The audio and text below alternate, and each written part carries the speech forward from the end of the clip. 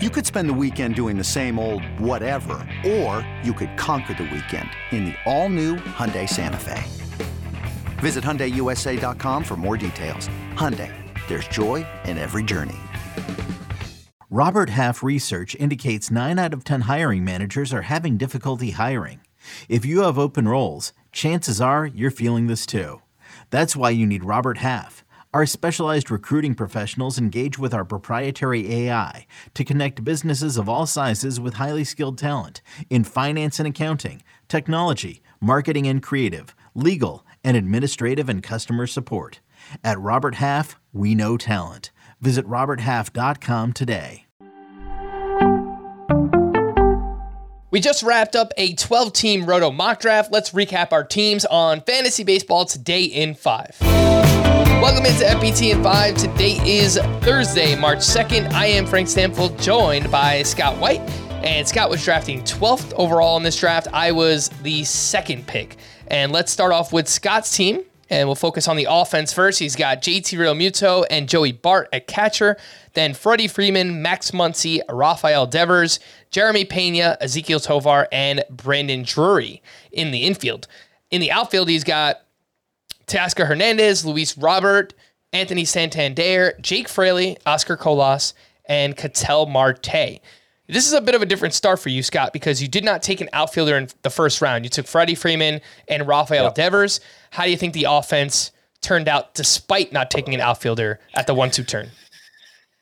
So, yeah, this offense is pretty unfamiliar to me. It's not the sort of team I normally draft. I set up the draft so that I would pick 12th, thinking, okay, the 7 first-round outfielders are going to be gone at that point. You're going to have to do something different. And, you know, I may have some drafts like that, so I wanted to prepare myself for it. Still got an elite third baseman like I wanted in Devers, but I went with Freddie Freeman as the pairing there.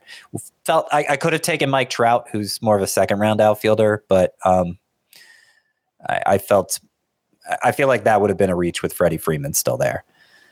So, despite the unfamiliarity, I feel pretty good about the offense. I think it's balanced enough. I don't think it's has a clear weakness in any category. There's batting average, there's power, there's speed.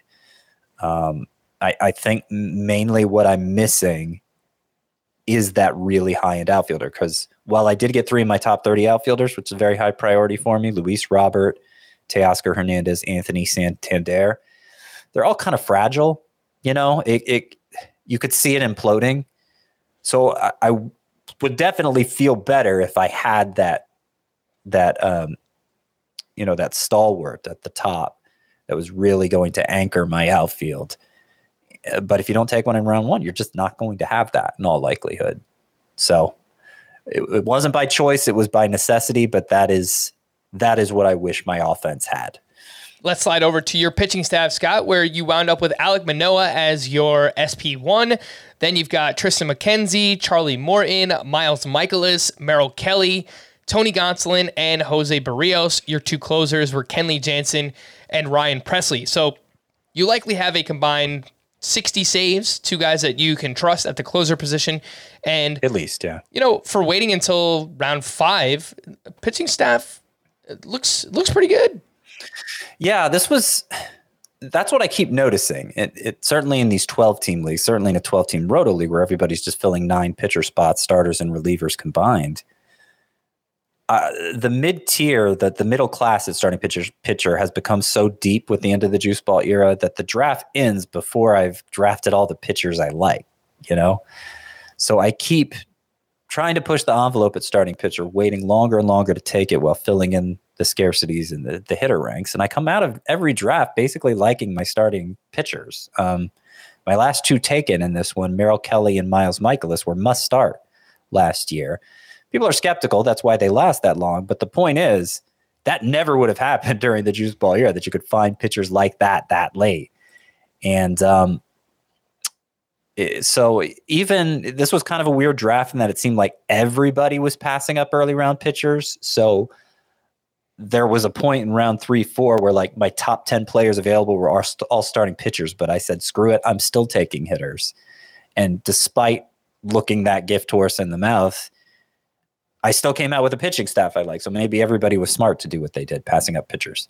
Yeah, and maybe that's something I should have done, Scott, because I was drafting second overall, and I took Ronald Acuna in the first round. But when it came back to me, I mentioned on the live mock draft, on the live podcast, that it feels like there's a drop-off in terms of the hitter value there, and as a result, I took Garrett Cole in round 2, and then I took Jose Altuve in round 3. But when it came back to me, names like Brandon Woodruff, Zach Wheeler, all these guys were still available in round 4 and 5 that in hindsight, I wish I took a hitter at the 2-3 turn instead of Garrett Cole, and then I could have still wound up with a really great starting pitcher that I trust, someone like Brandon Woodruff or even Zach Wheeler. So in hindsight, that's something that I would have done differently. I like the team, Scott. We went over it. I feel like it's a balanced offense, but it just feels like something is missing, and that was my main takeaway. Yeah, I agree. I mean, that hole at third base with Josh Young. I've said before that late second round, if I didn't have a third baseman already, and I would have had to draft Jose Ramirez in round 1 for me to have a third baseman late in round 2, I just take Nolan Arenado, even if it feels like it's half a round too early. I don't want to be in a position where I'm having to reach for Alex Bregman or Gunnar Henderson. And if that doesn't work out, like you, I'm having to settle for Josh Young and praying to God he has this breakthrough season. Because if he doesn't, there's probably not a third baseman emerging on the waiver wire. I'm just screwed at that position all year, and it's hard to compete when you have just a black hole like that. That's one of the positions where that's possible. So I would have passed up Garrett Cole there and taken Nolan Arenado instead. All right. If you want to hear more about my entire team, then you can do so on the full-length Fantasy Baseball Today podcast. Listen on Spotify, Apple Podcast, the Odyssey app, or anywhere else podcasts are found. Thanks for listening to Fantasy Baseball Today in 5, and we'll be back again tomorrow. Bye-bye. CBS Wednesday. We have so many cool, diverse people from different backgrounds, different beliefs, different upbringings, and it just keeps growing. I'm a citizen of the United States. I'm a hustler. I'm a big Taylor Swift fan. I'm the queen of the tribe. I am playing whatever role I gotta play. I'm gonna play this game full speed. I ain't going down like no punk. A new Survivor Wednesday on CBS and streaming on Paramount Plus.